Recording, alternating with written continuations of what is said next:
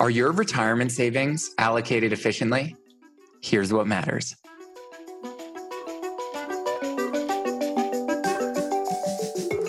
Live from our respective coronavirus social distancing outposts, I'm Lauren Goodwin. And I'm Robert Sarenbetz. And this is Market Matters from New York Life Investments. In this podcast, we, the strategists at New York Life Investments, will share insights from the multi-asset solutions team. What we think matters as we manage investment solutions. That includes Mainstay's diversified portfolio series, including the Income Builder Fund, as well as bespoke solutions for our partners. By sharing perspectives and engaging with you, our listeners, we can all become better investors.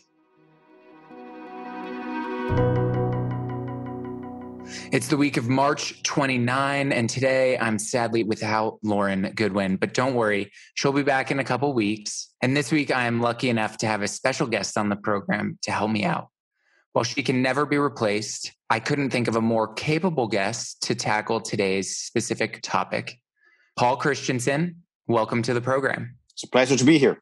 Yes, it is a pleasure to have you. You are an economist by training with years of experience in portfolio management and quantitative analysis. And in late 2019, you set out to tackle this specific question. Are retirement savers appropriately allocating their investments? Yeah, that is a big question. There's no shortage of research speaking to retirement planning best practices. However, much of this work is focused on just the traditional asset types. How much do you have in the stock market? And how much do you have in treasuries or the core bond market? But we've taken a much closer look at other potentially viable options that can offer more income. Yeah. And what do you mean by other viable options? If we look across some of the most popular balanced funds and target date funds, the data actually shows that in some cases, many of these funds fail to allocate or just under allocate to non-core fixed income asset classes. And that includes high yield bonds, convertible bonds, short duration, high yield funds, and taxable municipal bonds. And that's an area where there are some diversification benefits potentially and some reasonable sources of income there.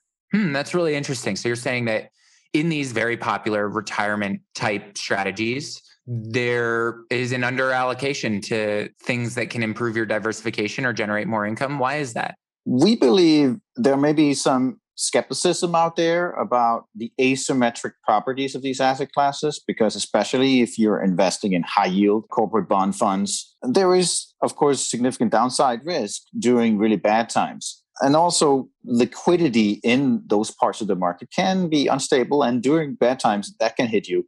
But the counter argument to that is that having exposure to high yield and other non-core fixed income classes can in fact provide diversification, especially during times where the stock market gets very rocky. And you can't just look at one example to make your case. Obviously, the great financial crisis in a way had severe implications for the corporate bond markets. And if you look at it, crises historically, for instance, going back to the dot-com crash, other examples like early 1980s, there's a lot of evidence that having non-core fixed income, including high yield, actually could lower your downside risk. That's really interesting. So basically what we're getting at here is that there's some risk of significant loss in any of these asset classes, but they're uncorrelated enough, meaning they don't move in the same direction all the time, that they offer a differentiated source of return. And so when you combine them together, that reduces your overall portfolio risk and could provide a hedge against market volatility and also potentially increase your long-term returns. Is that what you're saying? Yes, that's a pretty good way to put it.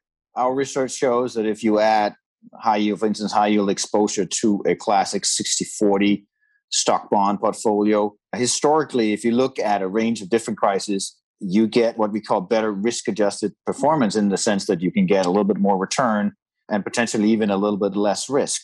So it's definitely worth considering. That's great. That's what every portfolio strategist out there looks for. But not a lot of investors that we work with think in terms of standard deviations and returns and volatility. A lot of investors just think about drawdown. How much could I lose in a bear market? What goes on here? We definitely think that is a very valid point. Standard deviation just measures what are the fluctuations in the value of your portfolio, which of course matters. But what can really hurt you is the downside fluctuations. Few people worry too much about the upside fluctuations, which makes sense.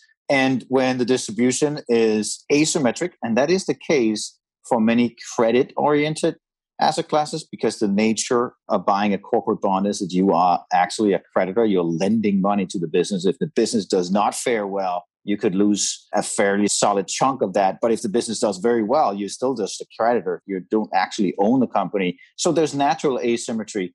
We have taken a very close look at that over the decades, looking at how portfolios that contain high yield bonds alongside stocks and core bonds have fared on the downside during periods where there's been turmoil in the markets, and how do they compare? And it actually compared quite favorably, especially if you look at periods like the dot-com crash and the early part of this century. If you look at periods like the early 1980s where stock markets suffered, having exposure to corporate bonds in those situations actually materially lowered the drawdown. So on average, the downside risk can actually be mitigated by mixing your assets appropriately. That's great. And it doesn't just come back to mixing assets. And I think that this is the fascinating part. We thought about what would happen if we drop this allocation into an already diversified strategy, like a target date fund. And what we found is that by shifting 20% of your assets from popular target date options across the board to something like a high yield bond, that improves the trade-off between risk and return over the life of the investment. That observation held true for each of the target date suites we tested and offered by the 4 largest vendors competing in that market. That is a very significant observation. And it shows that you can, in fact, improve. Either you can get a higher return for the level of risk you're already taking, or you can accomplish similar rate of return, maybe at a lower risk. Yeah, exactly. And it also showed that potentially these target date funds are, like we talked about at the beginning of the program, underallocated to these non-traditional sources of income, because by coupling a diversified product, an already diversified product, with these non-core fixed income assets, it helped improve returns. But here's the issue. This can be difficult in practice, because by coupling that already diversified product with other investments, before understanding its underlying securities, it might leave you over or underexposed to risk relative to your retirement savings goals. Absolutely. That's a good point. Yeah. So let's wrap this up here. Paul, does the diversification benefit hold across other non-core fixed income assets? It does. When you look at correlations across these assets, it points to potential diversification benefits that are not just limited to high yield fixed income alone. When we ran optimizations of portfolios using historical data over the last 30 years, roughly, we found that the best trade-off between risk and return was actually achieved by holding up to 35% of assets in a blend of non-core fixed income. And that included convertible bonds, municipal bonds, and it included short duration, high yield as well. So data definitely suggests significant diversification benefits across several of these asset classes. That's great. And anytime you start throwing around actual allocation figures, I know it's a perfect time for our Portfolio Pause, a segment of the program where we share an investment idea.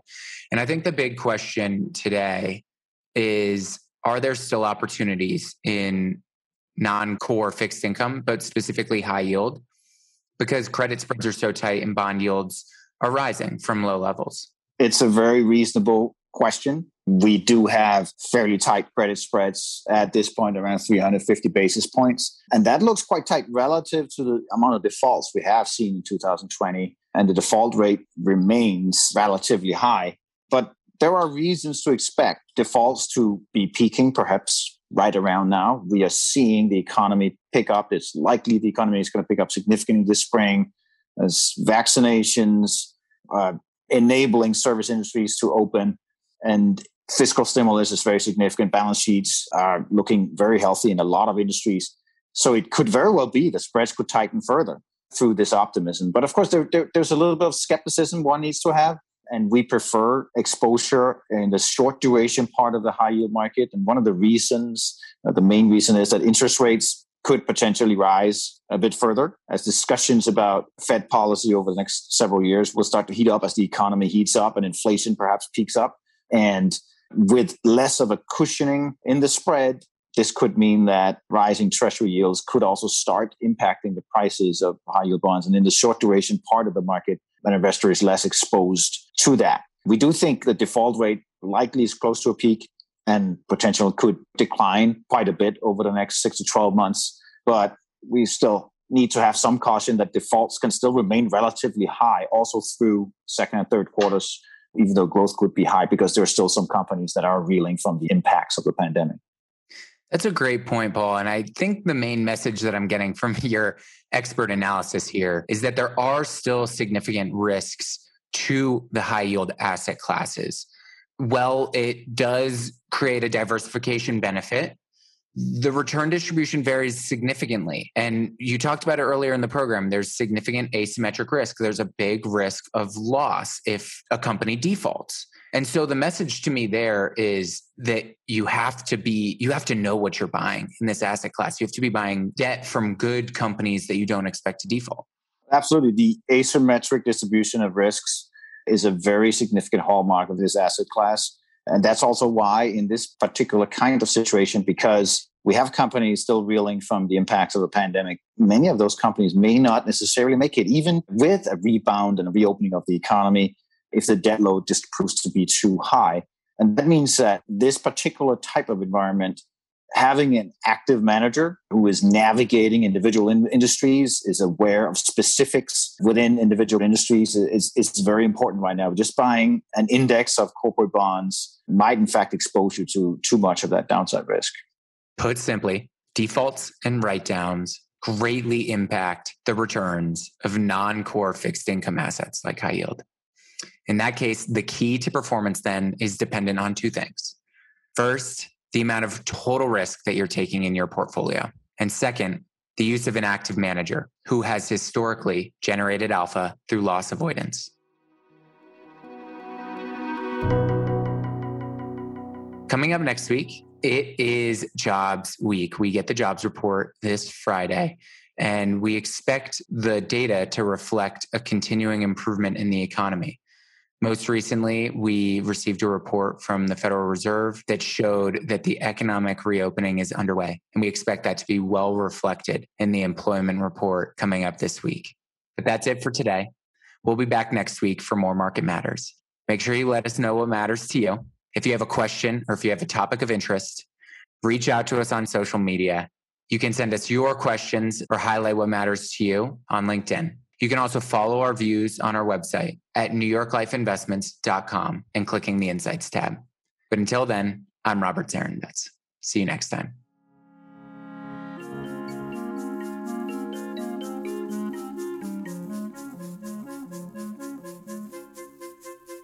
Our podcast is produced by Milo Benamont, and our music was composed by the fabulous Zach Young. I'll now read our disclosures from compliance. For more information about mainstay funds, call 1-800-624-6782 for a prospectus or summary prospectus. Investors are asked to consider the investment objectives, risks, and charges and expenses of the investment carefully before investing. The prospectus or summary prospectus contains this and other information about the investment company. Please read the prospectus or summary prospectus carefully before investing. There's no assurance that the investment objectives will be met. Past performance is no guarantee of future results, which will vary. All investments are subject to market risk and will fluctuate in value. This material represents an assessment of the market environment as of a specific date. It is subject to change and is not intended to be a forecast of future events or a guarantee of future results. This information should not be relied upon by the reader as research or investment advice regarding the funds or any issuer or security in particular. The strategies discussed are strictly for illustrative and educational purposes and are not a recommendation, offer, or solicitation to buy or sell any securities or to adopt any investment strategy. There is no guarantee that any strategies discussed will be effective. This material contains general information only and does not take into account an individual's financial circumstances. This information should not be relied upon as a primary basis for an investment decision. Rather, an assessment should be made as to whether the information is appropriate in individual circumstances, and consideration should be given to talking to a financial advisor before making an investment decision. New York Life Investments is a service mark and name under which New York Life Investment Management, LLC does business. New York Life Investments is an indirect subsidiary of New York Life Insurance Company, New York, 10010, and provides investment advisory services and products. New York Life Distributors, LLC is located at 30 Hudson Street, Jersey City, New Jersey, 07302. New York Life Distributors, LLC is a member of FINRA SIPC.